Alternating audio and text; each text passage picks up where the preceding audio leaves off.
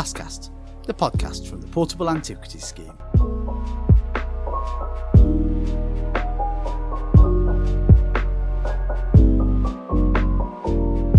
Hello and welcome back to what we hope will be a real cracker of an episode of Pastcast, the podcast from the Portable Antiquities Scheme. We have got an absolute treat in store for you with a really brilliant guest. Of course, all our guests are amazing, Lucy, but we are excited, very excited indeed, actually, to be talking to Dr. Mike Bishop, the absolute authority on all things Roman military. We've both known Mike for, longer than I care to remember, I suppose. But his knowledge is, of course, second to none. And whether it's mile castles on Hadrian's Wall or bits of rusty cavalry equipment that pop up on the database, he's your man. And as you may have guessed already, we're moving on forwards through Shakespeare's stages of life. And to quote another bit of the bard, all's fair in love and war. And now that we've done the first one last week, it's time for the second. So here are the little bits from the speech from As You Like It. Then a soldier, full of strange oaths and bearded like the pard, jealous in honour, sudden and quick in quarrel, seeking the bubble reputation, even in the cannon's mouth. Well, I guess we better translate a little bit of that, because pard is probably short for leopard or panther. And it might be that he's talking about whiskers, and then the beard, the whiskers. I guess it's difficult to shave when you're on campaign sometimes. And it plays into the idea of rough soldiers, of course, as well. The idea about jealous in honour is such a clear reference to a plague in Shakespearean society, this hot-tempered dueling with rapiers for the wealthy or poniards for the less well-off. And you can see this on the database, actually. We have all sorts of fancy sword belt hangers sword belt hangers are 10 a penny, really, and bits and pieces from this period, bits of daggers and small, rather sharp knives too. And you can see it in crime statistics from the 17th century too.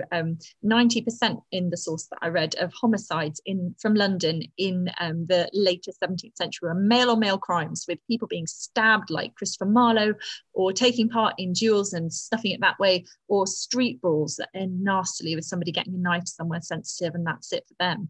And that's why there are so many fights in his plays, probably. It's something really familiar to the audience watching. But maybe when you give something a military context, it takes all that hot-tempered bravado and channels it into a cause, maybe, which everyone can convince themselves is a good thing, that God is on their side, providential, I guess, or however they want to justify it. So God for England, Harry and St. George, another Shakespeare play series, of course. And I really like that reference to cannons too. Cannons developed from Chinese models in the 12th century. And there's a recipe for gunpowder in the Opus Majus of the English scientist Roger Bacon that's written down in a monastery in 1267. And then they appear at Crécy, the Battle of Crécy in France, as bombards, and had a really big impact on the outcome. There's a lovely children's book by Henry Treece about that, if anyone's got young listeners. By about 1350, they're fairly commonplace, and they go on getting more sophisticated. So by Shakespeare's day, these kind of roaring, terrifying, noisy things would have been well known and well imagined. Literally, I've never made that connection before. Bombard and bomb, of course. Yeah, I've never thought about that before, but of course that's where it comes from. Yeah, makes perfect sense now. Anyway, it's interesting, really. This episode has us just as keen as last week, I guess, but the subject matter has the potential to be just as grim and grisly as the first episode. Oh, here we go again, if not more so. We seem to have fallen under a bit of under the spell, I guess, of the warrior's beauty, and there's a little shout out there to Paul Traherne. We're not the only ones. Paul Traherne's paper on the idea of the aesthetics of warfare being really important in Bronze Age society is one of the most cited papers in archaeology of recent years. It's just so influential. We'll pop it in the show notes. And whether you're looking at designs for medieval horse comparisons, the cloth floaty things that the horses wear, that turns out, I've learned recently, did actually provide quite good protection and weren't just for show. Really? Or kind of flashy military uniforms worn by 20th century dictators and dignitaries. A lot of those principles hold true well beyond the Bronze Age. How do those bits of blankets protect the horse? Well, apparently they stop arrows. in the horse equipment training we did, I was told, and because they're really thick and deflect arrows and other projectiles. But okay, well, you know, I'm not sure I'd want to do an experimental archaeology with my friend's pony that the kids. Here, hold this a minute and let me just no, perhaps hang not. on a minute, I'm going to go shoot some arrows at a pony. Yeah. No. That kind of expression of masculinity, almost hyper masculinity, I suppose, through projecting control of violence, even though that violence itself is often really uncontrolled and horrible when it happens. If you've been down to York and seen the skeletal remains from some of those poor folks slaughtered at Towton, the bloodiest battle, so-called bloodiest battle on English soil, you can see how horrific it really would have been. And I think it's so interesting how nationally, I think we seem to have kind of forgotten about Towton and medieval battles. What am I talking about? Medieval battles. I really enjoyed listening to a great episode of In Our Time, the podcast from the BBC, and we're available, Melvyn Bragg, if you want to call us. Yeah. And it was about the Barons' Wars and that shift in focus from capturing people for ransom to just cold hard killing of everybody, aristocrats included. It was just really chilling. And obviously, neither of those things are good, but it's just a transformation in how people were thinking about warfare and the purpose of it. But I wonder if those medieval battles, I wonder if they're just too much. They're too distant. They seem kind of too far away, and it's easier to think about 20th century conflicts that are not only closer to us, but I think people can cast them as kind of having clearer morality to them. Yeah, maybe. Yeah. I saw it because you referenced or somewhere. I don't know if you put it on our forum or something about that Barons' War one. So I listened to that, and of course it was all about Simon de Montfort. And then I went down this In Our Time rabbit hole of listening to about the Cathars and the Albigensian Crusade and all that. And you're right, it marks a real shift in that medieval period. And it's something I knew very little about, really. And it was, really interesting. But you're right, it doesn't get the attention that, obviously, when you tune into the History Channel on Sky or your chosen provider, and it's filled with Nazis and their mega machines and the Second World War and the Psalm and of course when it's not about ancient aliens, I suppose, but they could be making amazing programs about the development of different forms of medieval armor buckles with the PAS, and there's another shout out to any producers. We could do buckles for you, loads of buckles. But of course, this kind of, I guess, toxic masculinity being expressed through organised violence and the performance of a super violent elite manhood has a really long history, of course, from the figure of Achilles in the Iliad, Gilgamesh walloping monsters all over the place, really. And of course, the Arthurian legends of the perfect chivalrous knight, Beowulf, Aeneas. The literary sources are stuffed full, really, of this. It seems to have fascinated us for centuries, these kind of very violent and warfare-y tales. And of course, the database is equally stuffed full of all sorts of material culture associated with this.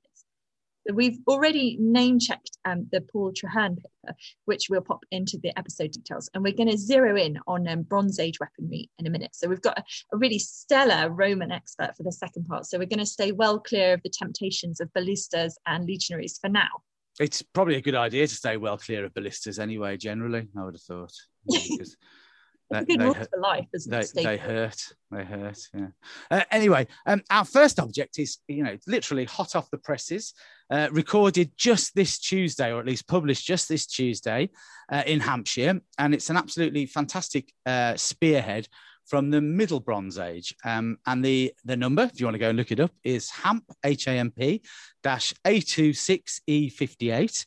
Glamorous title. And here's the artifact description. It's a complete cast copper alloy socketed spearhead of Middle Bronze Age date, probably a product of the late Arraton, Acton Park, Taunton or Wilburton metalworking phases. So I know I read those out like I know what they mean, but I've no idea because I'm rubbish with Bronze Age stuff. I just ask our resident experts.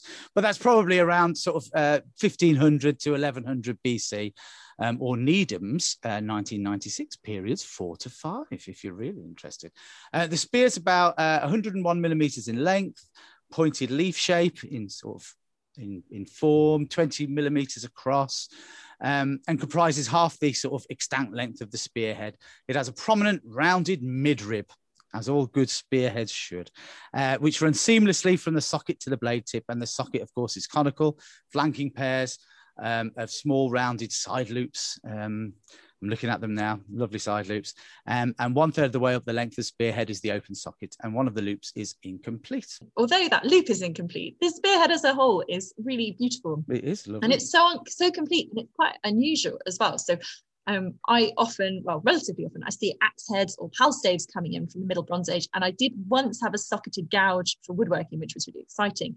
But I've never recorded a spearhead. The only spearheads I've seen have been those 19th century horrible colonial souvenirs that have been brought back from Southern Africa, or bits of railing. Those have been the spearheads I've had. But this one, with that leaf-shaped blade and the raised rib at the centre, they're so distinctive. And that little loop is something we see on other types of weapons for the period. And I guess even with the pal staves that we do see, you could argue that it's a tool, but this is really for killing things, isn't it? This is for killing animals or killing people. Oh, do you not get many? You don't get many spearheads. Oh, 10 a penny up here in Durham. Get loads. Well, we get a few. Oh, that's interesting. There we go. Well, look, research in action. So you get more spearheads than you do pal staves, do you? Yeah, well, I don't know. I don't know about more. Yeah, probably actually, probably a few more, because they tend to be. We get.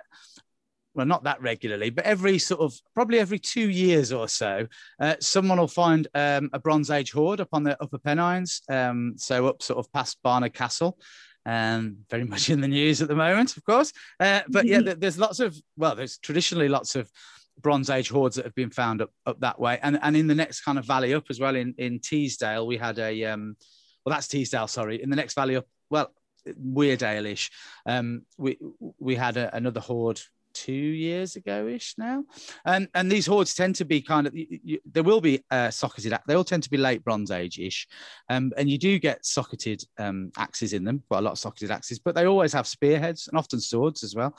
But it's a whole thing in the Northern Pennines that these, right up on the top on the uplands, you get these hoards turning up, and like really high up as well. Like really, the one that we from near Eggleston, which I think has gone live on the database not long ago. That one was really high up. I mean, literally, when we went out, the detectorists called us out, and we went out and helped them. It was excavated properly, more or less. But it wasn't really in a feature at all. It was just in the kind of the rough pasture, scrubby topsoil that was probably, in places, it was less than 10 centimeters thick before you were onto bedrock, and where the hoard was, it was a little bit deeper. It was maybe, I don't know, 20 to 25 centimeters thick, but it was just down onto the bedrock. And just above us on the hillside, the bedrock sort of, cropping out, they're really high up. Anyway, I'm waffling on again, aren't I? No, it's really interesting, because I would say probably 4 or 5 times a year, I get single pal staves come in. Yeah, no, we do get hoards. And hoards are really rare down here, apart from the big showstoppers like the Dawlish hoard. But yeah, really, and that has it got a spearhead in? I can't remember. It's got a bit of a sword in. It's got some axe heads, but no spear. So really interesting. Yeah, they're all really interesting. We're not mentioning. I can hear our colleagues in Kent saying, "Oh, Bronze Age hoards," but it's exciting when we get them, because, like I say, they're just every couple of years or so. We'll get a nice one. Well, often with things. Well, this one had, that one I was talking about in Eggleston, had a little bit of gold in it as well, tiny little bit of gold foil, and some nice amber beads and things as well. So it was a nice little hoard, and it had. Sorry, I'm waffling again, but it was really interesting because it had wood preserved in it as well. The sockets of these weird fittings that we're not really sure what the purpose is, but they had wooden fittings, and the string that kind of wrapped them into the socket as well, preserved with them. It was incredible. No idea why it was preserved. That's incredible. Yeah, I know, but it wasn't waterlogged or anything. It was really high up. So, you'd expect, obviously, in waterlogged conditions, things preserved, but this wasn't. It was just really well-draining, kind of sandy clayey soil right up on the top of the Pennines, but weird. Anyway, amazing that you were able to excavate it as well. Really important. Yeah. It was really well done. It was really, they got in touch with us as soon as the detectives got in touch as soon as they kind of came across it, covered it up, and we went back and sort of got all as much information as we could really from it, I guess. And the landowner was like over the moon as well. She was really excited about it and couldn't, it was a lovely experience. And it was a beautiful day as well in early summer or late summer, sorry, beautiful day in late summer. Anyway, early summer, late summer. Anyway, it's all just one long, wonderful summer. And it is, yeah. I say it rained so much in the Upper Pennines. It really was a lovely day. But the National Museum of Ireland as well has a really great page all about the type of society that would produce the spearheads, like this one we were talking about 10 minutes ago, which is Middle Bronze Age, as I said. And we'll put that into the episode notes as well, because they suggest that the increase in spearheads, halberds, and other weapons might be because society was getting more violent during the Middle Bronze Age. But you hear this a lot about, those peace-loving hippies in the Neolithic, and then all of a sudden something happens in the Middle Bronze Age, and everybody turns into bloodthirsty kind of barbarians. But we come back to that sort of Traherne argument, which is that probably violence was always there, but now it's become fashion. Oh, it's so frustrating, that idea that there's all this kind of peace and love in the early Bronze Age and the Neolithic, because there are some really grim, horrible massacre sites from the Neolithic, like the Talheim Death Pit in Germany. Google at your own risk. It's a great name, isn't it? That the Talheim Death Pit. Talheim Death Pit. The Talheim Death Pit. But what I just think it's more likely that there's more rather than there being an increase in violence, what's happening is that the objects that are being used to wage war and inflict violence become more beautiful and prestigious. And there's a really brilliant experimental archaeology paper that we found researching this episode, which is on spearheads. And it just shows how lethal Bronze Age spearheads could be. Yeah, Kate Anderson looked at different ways these spears could be used. As they always, I guess people always thought they'd be used primarily for just chucking at your enemies, like in all the films. But actually, she found that they were sort of devastating and effective multi-purpose weapons that you wouldn't have wanted just to throw away. They're very good for thrusting and slashing as well. And we've talked before about depositing this kind of object in a wet place and making them for that purpose. But there's no denying that you can kill someone with them very effectively, although I don't think we'll be doing experimental archaeology on that. No. And they are beautiful. There's hours of work gone into them, including that kind of alchemy that would have been bronze working at the time. And looking at where this was found, it's somewhere I know quite well. I used to walk my dog up there when I lived in Southampton, and it's interesting. There's a river nearby and some big famous sites from the Iron Age later, like thousands of years later. So I don't know why I'm drawing this connection, but they're really famous for kind of violence and fragmentary human remains, like Danebury, where you've got really, we talked about the Talheim Death Pit, but the Danebury pits are really strange little assemblages of mixed up people and animals all cut up in bits. You get that a lot though, don't you, in the Bronze Age? When I've dug up pits where you'll have, it's primarily a human cremation, but then there'll be weird bits of pig bone or sheep bone that have been cremated in there as well. So yeah, you do get kind of a real mix of oddments in there. But definitely the warrior might be beautiful, but he or she, because let's not rule that out. Tons of evidence for female burials with weapons in lots of different contexts and places, from famous women to Boudica, or misidentified, often burials from Italy to Scandinavia. We did look for objects associated with Joan of Arc on the database to talk about a famous woman fighter in the medieval period, but came up, maybe not, unsurprisingly, maybe short, just a couple of seal matrices with St. Catherine that also mentioned Joan, as St. Catherine was one of her voices. Yeah, I don't know why, but I was expecting there to be something. I guess to the people of England at the time, she was such a baddie, this horrible, terrible witch and heretic, this unnatural woman that maybe people wouldn't have had. You're not going to have a Joan of Arc figurine, I guess, if you despise her so much. I don't know why. I was just really surprised when I went looking for her in the database and didn't find anything. But I think that's kind of, that's a really nice example of kind of your modern take on things really impacting how you think about the past, and then the past just gives you a massive kick in the behind and says, hello, things are different here.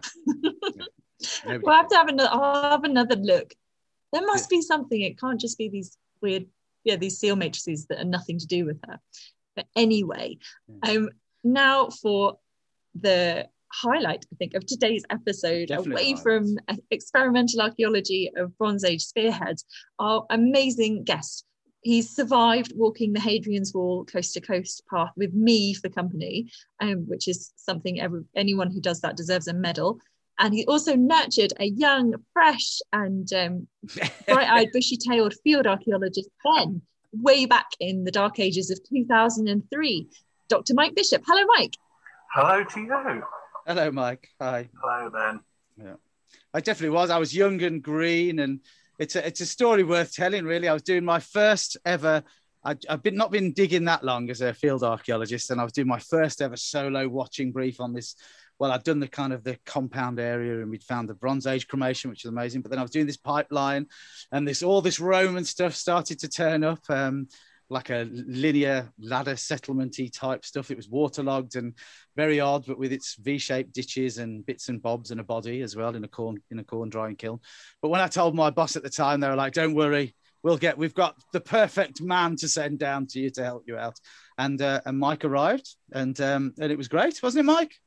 Really great experience. Yeah? It was a wonderful time. Yeah. No, it was I'm really not good. Sure I don't think it's been published yet. No, it hasn't. We won't put that one on the episode notes because it isn't published. But well, it will be, I'm sure, at some point. But no, it was really great because, like, I was young and green then, and and still learning my craft, I suppose. And when they said they were going to send somebody down, you kind of think, oh well, that's it really. But it won't be it. But you were lovely, Mike. You were really good, and you treated me very professionally, and I thought, it was a real breath of fresh air from some of the other people that I worked with before that, I guess. So it was, it was a great experience for me. But you've agreed to sort of go through our list of questions, haven't you? You've agreed to be quizzed. Indeed, yes. Our first question for you is, how did you come to be where you are now? Maybe not the king in the north, but the king of the wall, and the person that, if you've got a Roman site, then you want to speed dial. Oh, it's a long story. It started before I even went to university, when I became interested in the Roman army, particularly in Roman military equipment. And I left school, didn't think about going to university, got a job in a library. And I used the time to look at all sorts of publications on military equipment, and I borrowed a thesis by somebody on the subject of Roman military equipment, and I thought, I could do better than this. I need a plan. So I found the only university course in Britain that I could do, because I didn't have Latin or Greek as languages, and that was at Sheffield University with the Ancient History Department. I went there, and then, shock horror, I was introduced to the concept of archaeologists. There were a lot of people there, and the department that is sadly in the news at the moment, Department of Prehistory and Archaeology. Most of my friends at university were in that department, and I married somebody from that department, and I acquired archaeology as an extra tool for the study of Roman military equipment. And then I did a doctorate in it. I happened to complete my doctorate at the point where there were no academic jobs going in the 1980s. So I hunted around for something to do, and I found postdoctoral work with the University of Newcastle, writing up the Corbridge excavation. That's how I got into the Hadrian's Wall side of things. Having done that, I then got into writing up the Housted's excavations. There's this huge backlog of projects that needed to be written up. English Heritage were funding them. And then 1989, along came the Enterprise Allowance, and my colleague and friend John Dorr decided to become a self-employed archaeologist, and I followed his example, having said, well, having done Corbridge and Housted's, I'm certainly not going to do Wall's End. Only to find a few years later that I ended up contributing a small part to the Wall's End report, so all the big three got me in the end. So I became a self-employed archaeologist. I did all sorts of little odds and ends before going to excavate at Chesterley Street on the Church Chair Barrack building there. And then my career in field archaeology took off from that. not having been trained as an archaeologist. It's all very bizarre. But then, as a field archaeologist, I think the bulk of people I work with were people who ended up in the job accidentally rather than got trained for it. So that was that, but it's not a job that you can keep doing forever, particularly if you want to raise a family. And I had also always had an interest in publishing, both from the point of view of writing and actually publishing things myself, typesetting and all the things, editing that go with it. So I sort of gradually slipped into doing archaeological typesetting publications. Did quite a few of those for CBA and for Oxbow and what have you, English Heritage. So I've always had several strings to my bow, and it comes in very useful when one thing dries up to be able to turn to something else. So the answer is I ended up where I am completely by accident, no design whatsoever. And my entire life is led hand to mouth, taking on whatever comes along at the moment. But it's fun. Yeah, it's fascinating. Yeah. Well, I think it's you really are the kind of an archaeological polymath. Really, you seem to be have fingers in all sorts of pies. I always thought it was as long as I'm not a jack of all trades and master of none. No, quite the opposite, I'd say. No. We've got you to look at our list of questions, and you've picked out the possibly the most dangerous one as well. So what is your most controversial archaeological opinion? I have many, but the really? one that I'm shocked. The one that will probably shock most people is I hate gold. Oof. And the first thing people every time they ask you when you excavate, have you found any gold? I've only ever, in all the excavations I've done, found, in inverted commas, because it was actually found by wet sieving. I didn't find it. I may have dug the bit of dirt that it was in, but I didn't find it. A tiny little piece of gold wire that came out of the well in the civil settlement in Varesk. Because it just does absolutely nothing for me. I'd much rather have a nice shiny brass piece of Roman military equipment than I would have anything made of gold. It's very, very vulgar stuff. And my view of what is interesting and delightful and pleases me is at the very opposite end of the scale. Also from that well where the piece of gold wire came, we had a couple of old shoes and my favourite thing of all time, which was a Roman leaf, still green when we found it. Changed colour very quickly. It was in the goo at the bottom of the well, which was, it preserved half of a Roman barrel in it because the well had been lined with barrels. First thing I discovered about was is that there was a second-hand trade in barrels in the Roman Empire. After you've shipped your beer or wine from Europe over to Britannia, what do you do with the barrels? The answer is you line wells with them. So somebody somewhere was making a fortune by selling old barrels. But gold is my hatred. Controversial archaeological opinion. I can get behind that. What an amazing idea to just think of this person with their kind of barrel wholesale business somewhere in Britannia. Well, the Romans were masters at recycling. Everything they did, upcycling, downcycling, recycling, all of those, they explored all of them because they were very conscious of the need to be careful with their resources. I mean, this is why we have so much Roman military equipment surviving, is because it's caught up in the recycling process, and that's how it ends up in the ground. It's broken, it needs to be repaired or melted down or what have you, and that's why we find it. Oh, it's fascinating. I never thought of it like that, but yeah, I guess so. Yeah, because it's been reused and fixed and melted down and reused so many times. I guess that's why we tend to find it. It's I never thought about it like that. It all reflects on how a society reacts to warfare. But if you take an example of early Rome, regal Rome, say in the 7th, 6th centuries, there's hardly any military equipment surviving. What little survives is in burials. But you don't get the sort of volumes you get later when you have big armies that are very hungry for resources. And you think the Roman army has to have large amounts of brass, And when their main zinc source is in the Rhineland, it's a bit of a pain to have to keep shipping zinc over to Britain. So it's much easier to just keep recycling your existing brass to make new items. Oh, that's really interesting. The next question you've chosen is, what is your archaeological safe space? But I feel like we might know the answer to that already.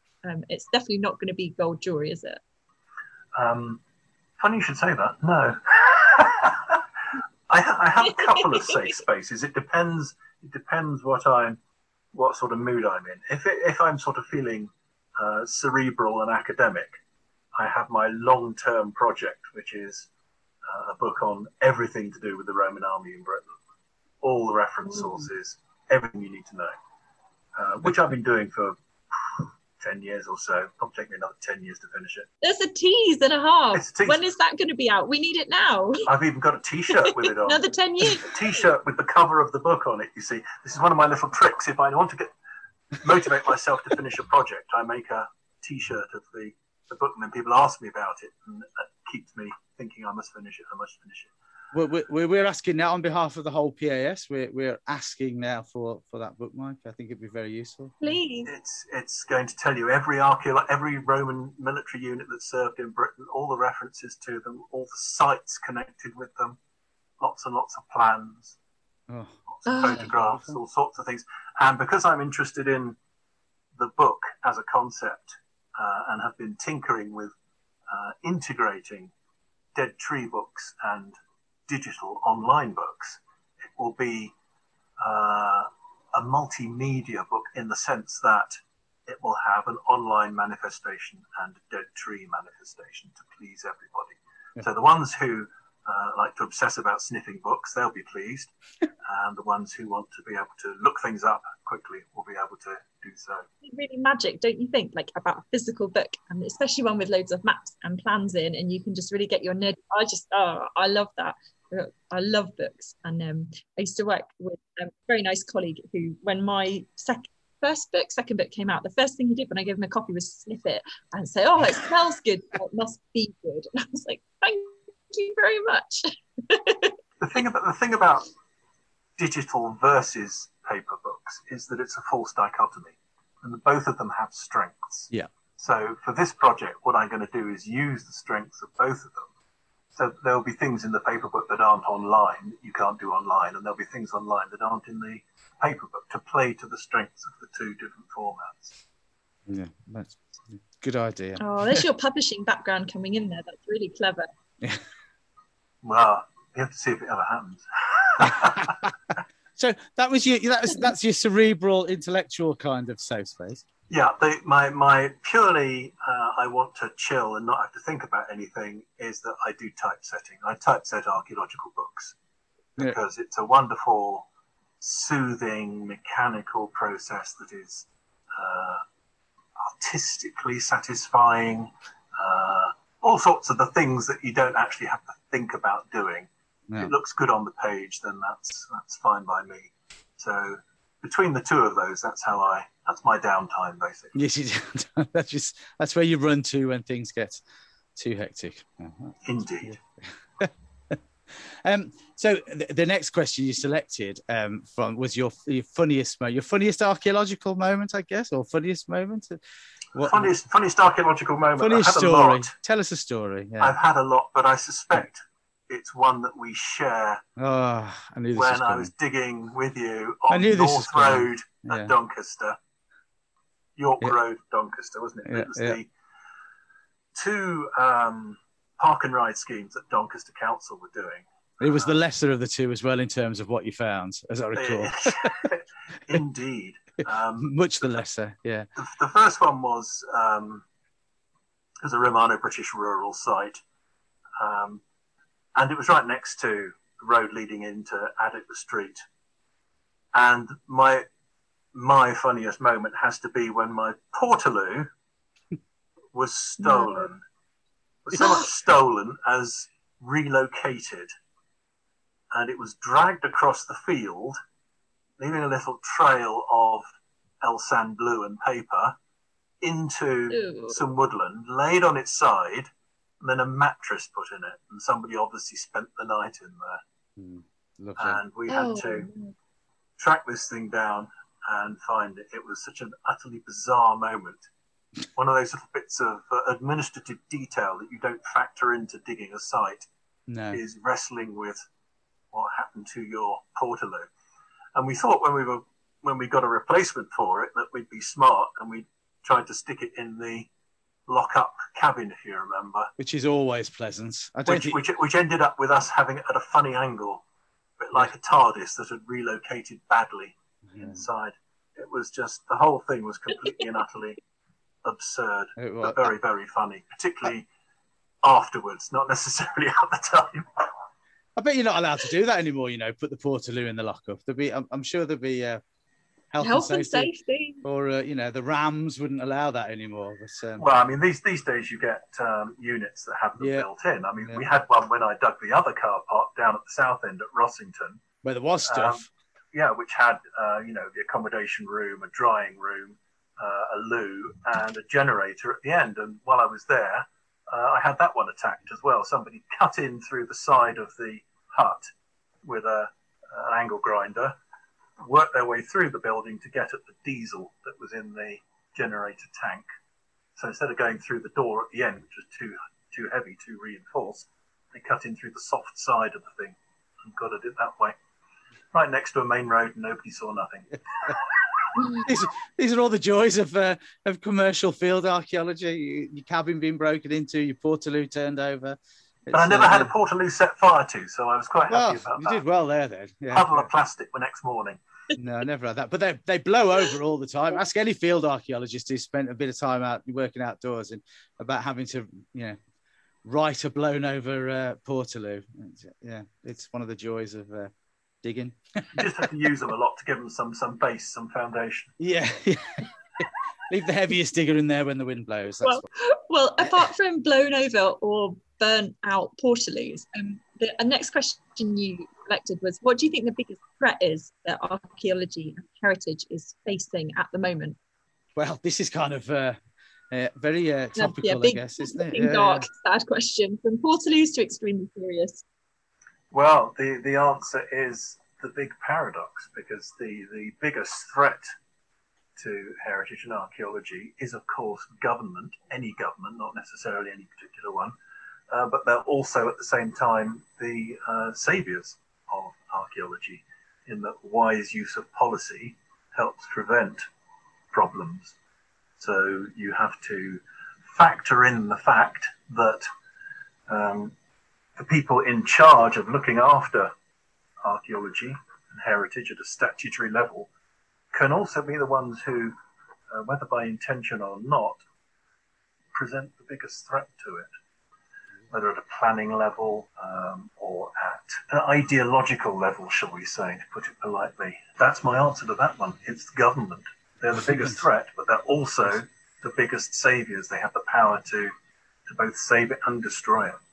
And I'll give you an example of that, which was not Stonehenge, but the Hadrian's Wall quarry extension, when the owners of the quarry next to Milecastle 42 put in an application to extend the quarry along the back of Hadrian's Wall for several miles to the east, sticking to the letter of the ancient monuments legislation at the time, which allowed them to quarry to a certain distance of the monument, remembering that the legislation at the time had no provision to protect the setting of a scheduled monument or to protect indirectly any effects on the monument.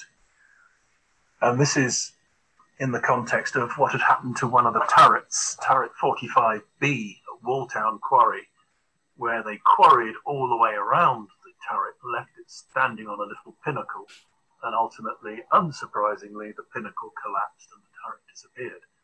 So it was argued that this was going to be a problem for Hadrian's Wall between wall miles 41 and 42 if they quarried all the way along behind it, because what they do, they go up to, say, 12 feet of the actual wall itself, and then inevitably the wall was going to collapse down into it. And opposed to this was the government's observation that jobs were badly needed. Remember, this was in the 1930s, so it was when the depression was rife, jobs were short, and they wanted quarrymen's jobs for their constituents. So there was a lot of controversy over how that should be dealt with. And in the end, the quarry owner was bought off, and a compromise was reached so that the quarry you still see if you go to Malcastle 42 was developed and still run for several years, but they didn't expand it and thereby endanger the wall. So governments have that power in terms of their legislation and their attitudes to both threaten and preserve heritage and archaeology. I think it's always important to remember both aspects of that, particularly in context of things like the Stonehenge Tunnel, to name but one thing. And I guess the whole kind of the birth of commercial archaeology with PPG 16 obviously came from, a very good thing, you might say, for, the amount of data and sites and things that have been, if not saved, then preserved by record along the way, including our excavations in Doncaster, but at the same time, it's with the way things are at the moment with funding cuts to university courses and it seems to be the general attitude towards, heritage as well from the government at the moment. Doesn't seem to be particularly kind. I don't know, maybe. It's worrying. It's very worrying, I think, at the moment. You just have to remember, Ben, that this too shall pass. This too shall pass. Well, indeed, yeah. Actually, did you see...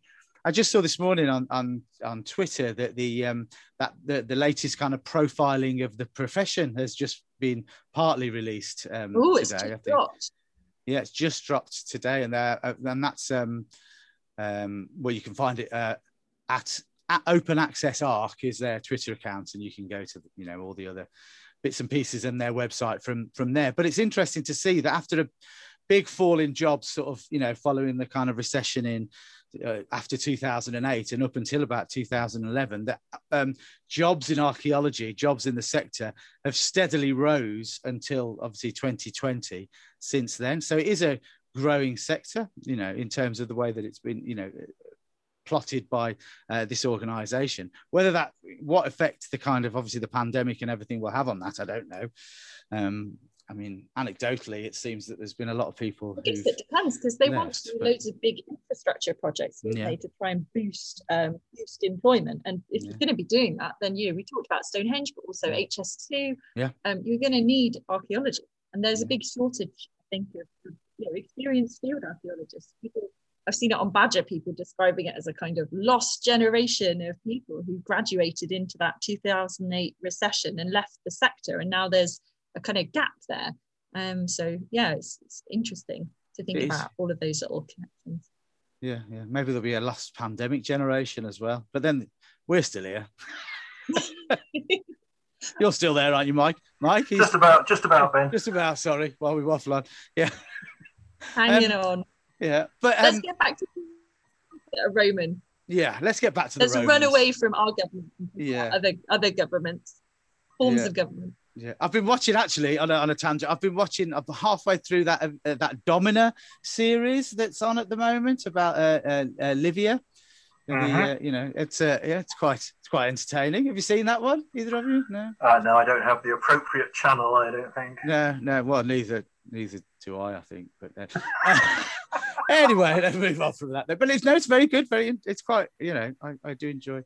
We really enjoyed Barbarians, which was in German. I haven't seen that one yet. The Teutoburg Forest, and that was a lot of nudity and a lot of woad, but we enjoyed it. Some of the armour was very accurate. Really? Oh, you were paying attention then, Mike. That's good. That's good. I liked how they had these Roman baddies speaking actual Latin and speaking it like Italians. I really enjoyed that. I thought they were well represented. Nice to hear conversational Latin. It's on my watch list, to, sort of in my head to watch. But obviously because it's German and my German is almost as bad as my English. You have to concentrate and watch it and read the subtitles, so I haven't quite got around to it yet. But I said as you know, my boss is David Mason, who is another Romanist and another wall enthusiast, although he's I think it's not matched by his enthusiasm for the Roman Navy. But I was talking to him about it just a couple of weeks ago, and I said, "Oh, have you seen that German series, Barbarians?" And he said, "Oh no, I've not heard of that one." I said, "Yeah, it's all about the Teutoburg Forest, and all that." And he said, "Oh no, I'm not one to watch that. It's too sad." Less said about that, the better. He said, we don't want that, So, but there we are. But anyway, perhaps we better get back to some Roman objects instead. And so we asked you, Mike, to cast your eye over the database and rather than choose something that would be nice and non-controversial, like a nice bit of, armor or a nice, a Phalaria or something, you've gone for possibly, one of the most controversial objects on the database, but also one of the most interesting and one of the most fabulous as well, and very, very famous. And I'll start with the identifier for it because it's a Lancum. That's LANCUM-E48D73. But of course, that little name doesn't really do justice to this very famous Crosby Garrett helmet, which I'm sure everybody will instantly recognise. The record's incredibly long, so I won't read all of it. You don't have to switch off now. But we have got the introduction, haven't we, Lucy? We have. Here we go. An extremely fine, near-complete copper alloy two-piece Roman cavalry sports helmet, dating from the late 1st to mid-3rd century AD. The helmet consists of a face mask, a headpiece with a griffin figurine crest attachment. Oh, they've missed out an "and" there. Tut tut. It was found in 33 fragments, with 34 smaller fragments found in association. Many of the fragments were found to join, and the restored helmet is now circa 90% complete. And Mike, I can't possibly imagine why you'd want to talk about this. No, not me. Well, I have a sort of love-hate relationship with the thing. Yeah. Having watched all the huge amounts of publicity when the thing was found and then put up for auction, I subsequently got asked if I would be involved in the initial publication, the booklet for it, that was to go with its first exhibition in Carlisle. So David Breeze and I got together a collection of small reports and so forth. I wrote a description of the thing, which involved looking at it very carefully and thinking about it. And it for all its, if you leave aside all the controversy, from the point of view as a Roman military artifact, its particular points of interest are, it is the first of these sports helmets that's been found that represents a Trojan rather than a Greek or an Amazon, because by the 2nd, 3rd century, these cavalry sports games that were undertaken started to involve an element of role playing. If you look at some of the earlier helmets, like the Redchester helmet, they're pretty amorphous. There's no sort of distinguishing aspects to them. But by the 3rd century, certainly, they were obviously starting to get into this whole thing and starting to do a little bit of role playing. So you had Amazons, Greeks, and we now know, thanks to this helmet, Trojans, because it sort of plugs in a series of Roman stereotypes to let you know that it's a Trojan, including the little pointy hat at the top, which always says to a Roman, somebody from the East. So they knew that. And it also, how can I put this politely? It's one of the more restrained and more aesthetically pleasing pieces of Roman military equipment from the 3rd century AD, which was a period when things tended to be a little bit bulbous and crude, shall we say, not quite as refined as equipment was in the 1st century AD. But this helmet was actually quite delicate and quite restrained. It's also interesting in that it always throws up the controversy of were these things worn in battle or were they just worn for the Hippica Gymnasia, this formalized training system the Roman cavalry used. We have an account of it surviving by Flavius Arrianus, who was a Roman governor, military commander, wrote quite a lot about the Roman army, and he wrote a description of these cavalry exercises. And he specifically says in this account that these face mask helmets were only used in these cavalry sports, as we tend to call them, not used in battle. And so a whole different range of equipment was used for this. Quite unusually, because people often talk about Roman parade armor, but Romans didn't actually have parade armor. Their idea of parade armor was your normal equipment, but nice and shiny and taken out of its colours that usually are there to protect it. Whereas for cavalry games, there was a specific set of equipment that was used, including these face mask helmets. And one of the interesting things about it is that, as anybody with any horsey experience will tell you, he says, looking towards Lucy, it takes a certain amount of skill to be able to ride a horse, and considerably more skill to be able to ride a horse whilst wearing a helmet that gives you a limited field of vision and throwing weapons at people and having people throw weapons at you. So it is essentially ratcheting up the level of skill necessary to do this, so that once you're out there on the field wearing a normal battle helmet facing an enemy, you're working with, you've got skills that are so refined you can cope with it, cope with dealing with the horse, because you've got to have a shield in your left hand, the reins in your left hand, a weapon in your right hand, and still manage the horse as well. So all these skills have to be concentrated, and this helmet is the equivalent of what the infantry have to do, which is fight with double weight weapons. So legionaries trained with a double weight pilum and a double weight gladius and a double weight shield. The idea being when you went into battle, it all felt much lighter and you could cope well. And this helmet does the same sort of thing for the cavalry. It makes the cavalry work harder in these sports to refine their skills. They weren't worn by everyone, we know that. They were only given to the best of the riders. But it's a way of improving the skills of the individual. And unlike all the other examples, which are over-decorated to some people's tastes, this one is quite refined and quite delicate.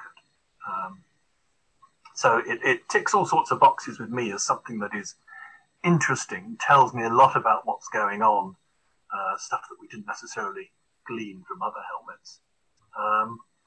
And I quite like the fact that it was hugely controversial at the time, and underlined some of the shortcomings with the original revision of the treasure legislation.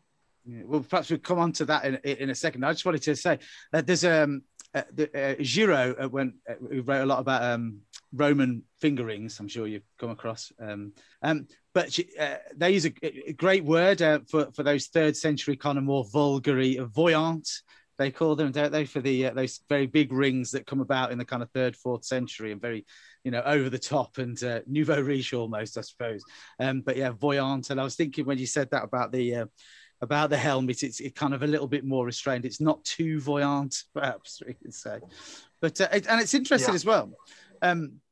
What you say? So when you read about it, and it said, like you say, it's described as a cavalry sports helmet, and so you think of it a sport as we might think in a more modern way, as a kind of recreational kind of thing. But like you say, it isn't. It's about training, and still about training and showing off as well, and and being able to show your prowess. But it is all about training and preparing and preparation for what may come in terms of what those cavalry soldiers might be facing. So it's fascinating. Yeah.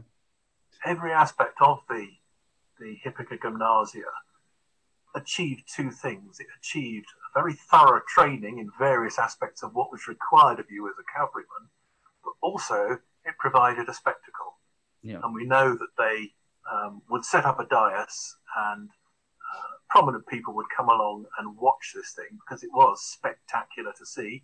They deliberately dressed up in very colourful equipment, and you've got these evolutions of horses circling around on the parade ground in front of you. So spectacular to watch, but at the same time achieving the goal of training the men.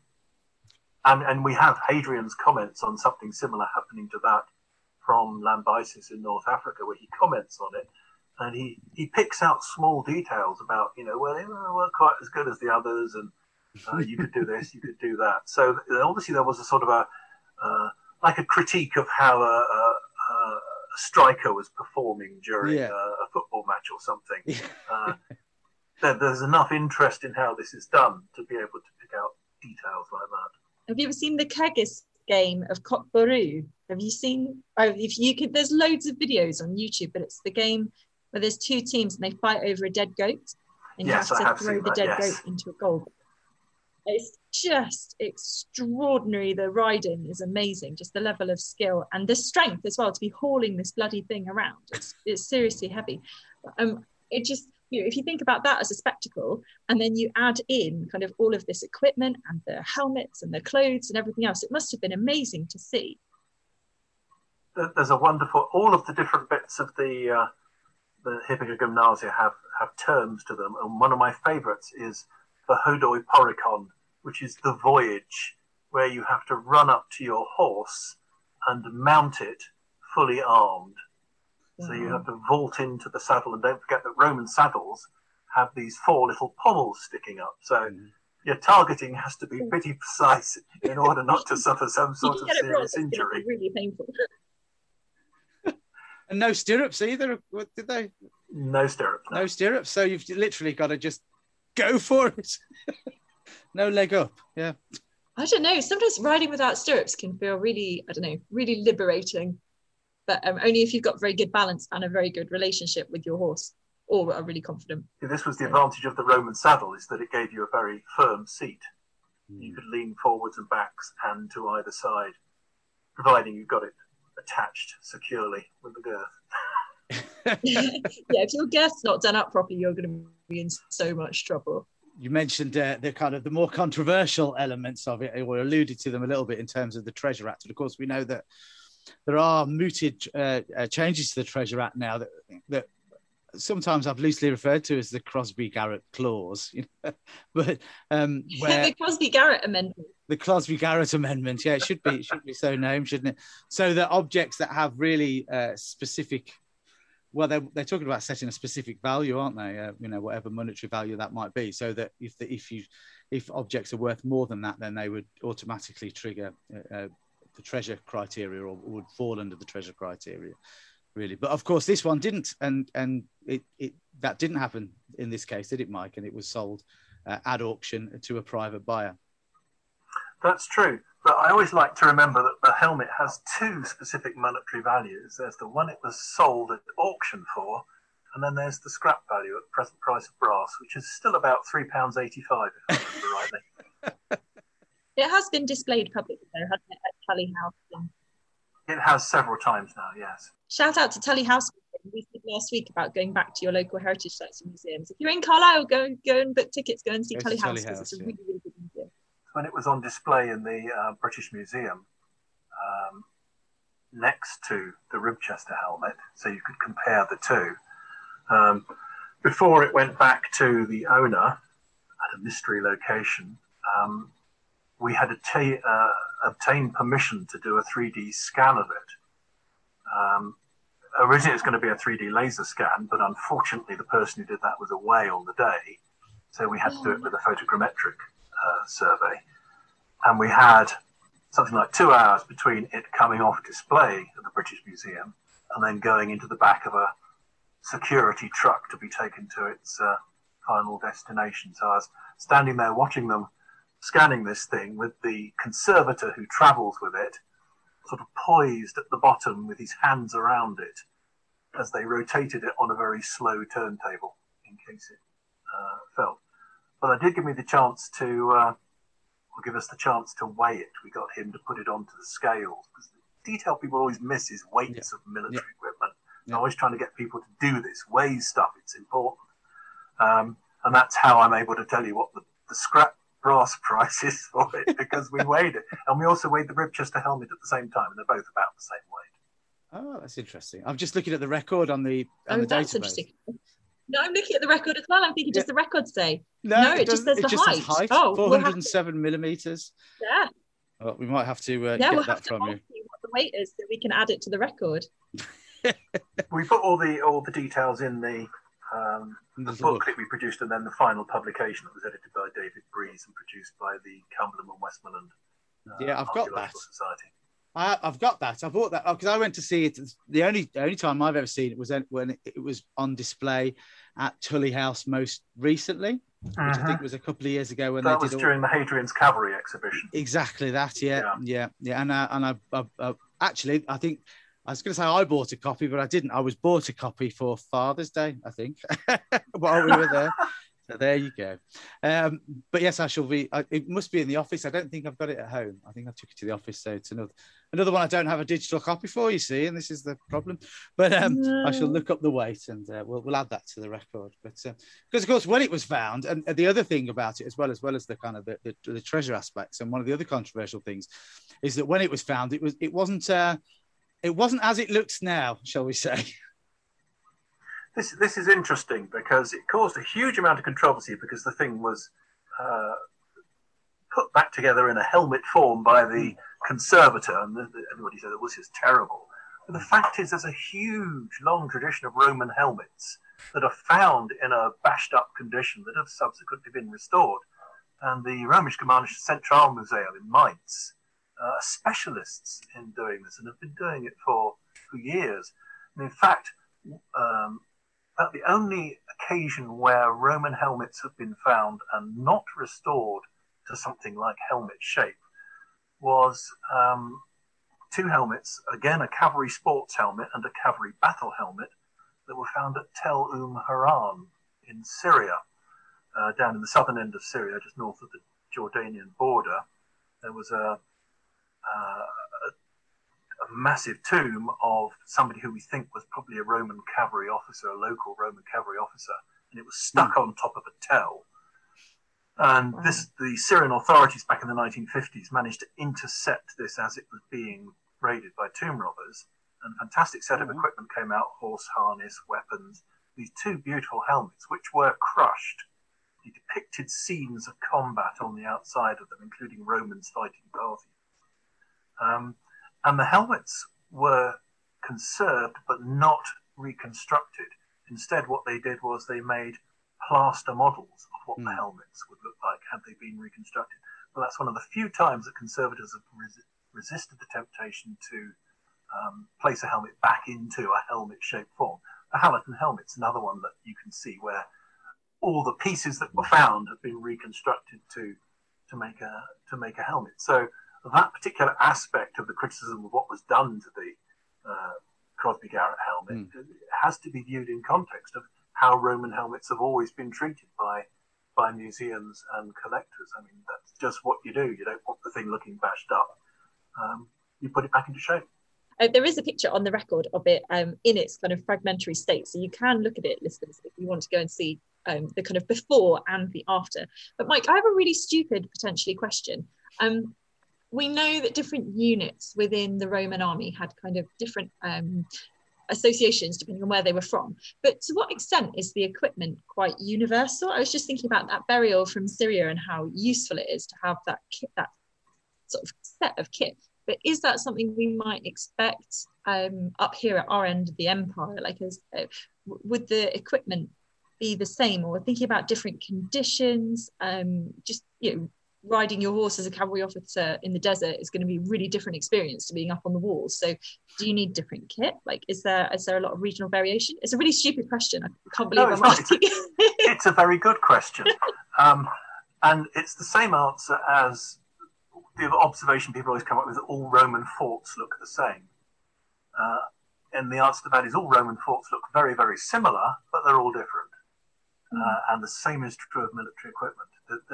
There's a broad general theme to all things, but there are individual characteristics that develop by the region and arguably by the unit as well.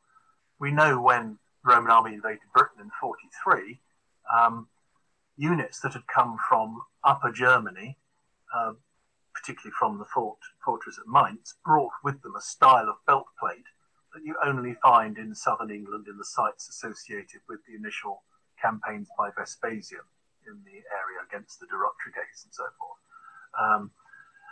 And so you can see that there are particular tastes within particular units, particular trends that then get complicated by the fact that Roman armies move around the Empire, legions and their associated auxiliaries get posted off to go and fight wars in Dacia or something, or fight against the Parthians. So influence is when you have units who are not familiar with each other.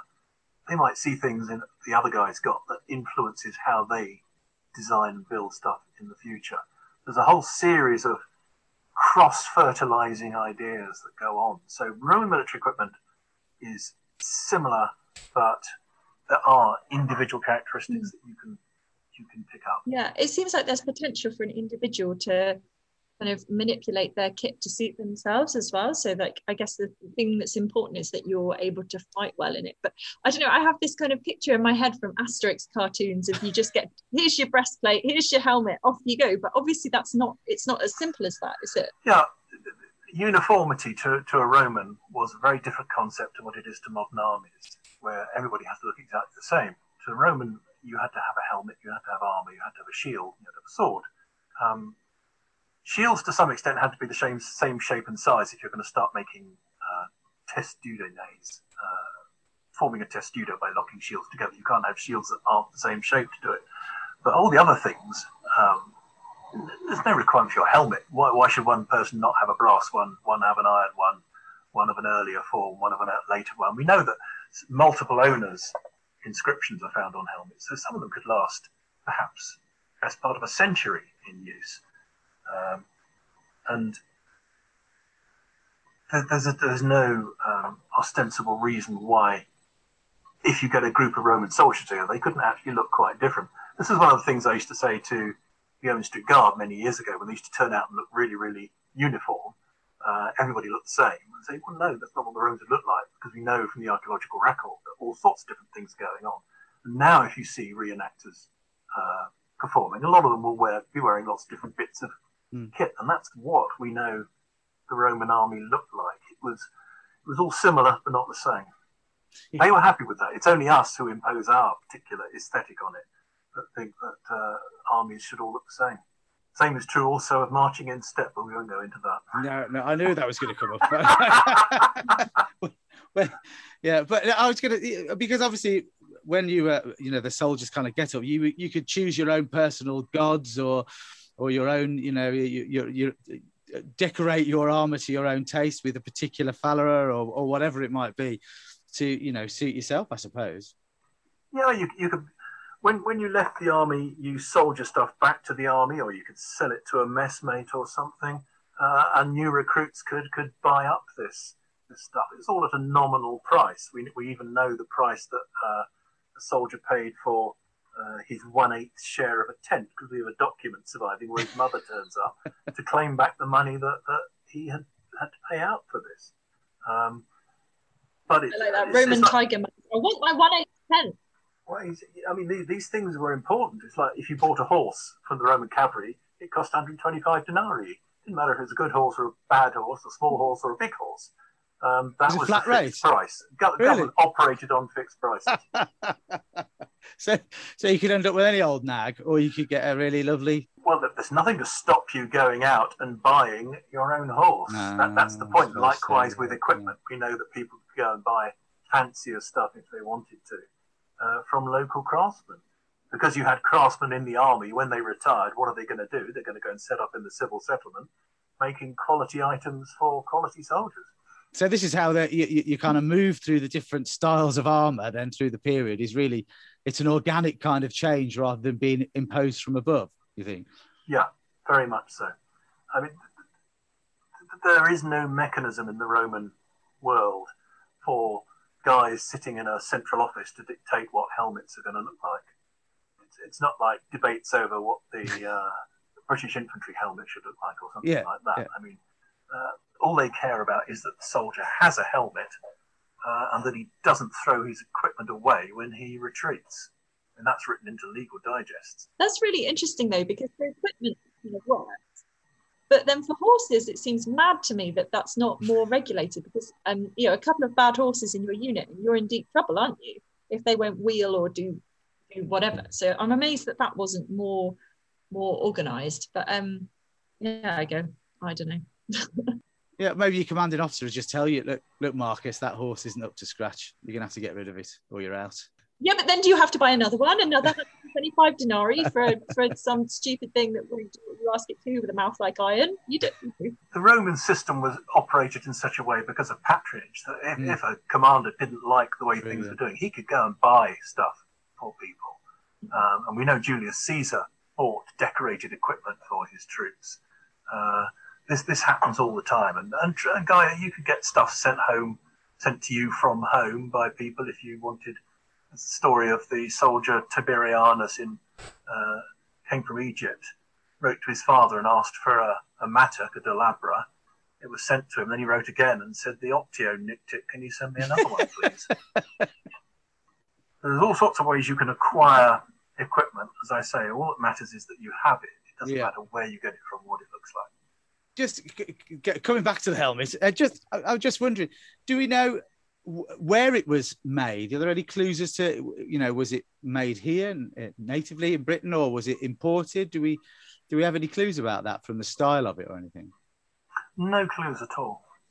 Right. That's a good answer. Okay. These sort of helmets turn up all over the place. There was a tendency in the 20th century for military equipment specialists to favour particular factory sites. Dagger scabbards were one example where people would say, all dagger scabbards are being made in a certain place because they'd have to have found a lot there. Then as time goes on, more and more turn up and you realise, they could come from anywhere, they could belong anywhere. We don't know, without knowing more about the background of the individual who owned this, where he travelled, where he worked. I mean, he may be a Briton who'd spent his entire life in the Roman fort at Bowes or something, just down the road.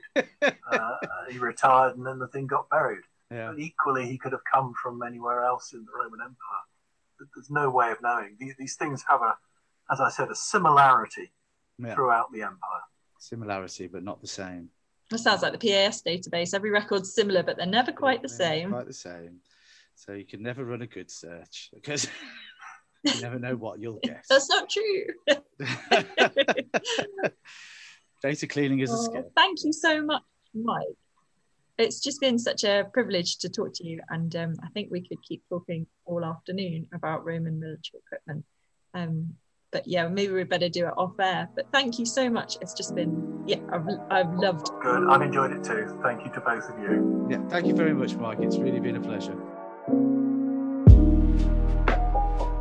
You've been listening to Pastcast, the podcast from the Portable Antiquities Scheme.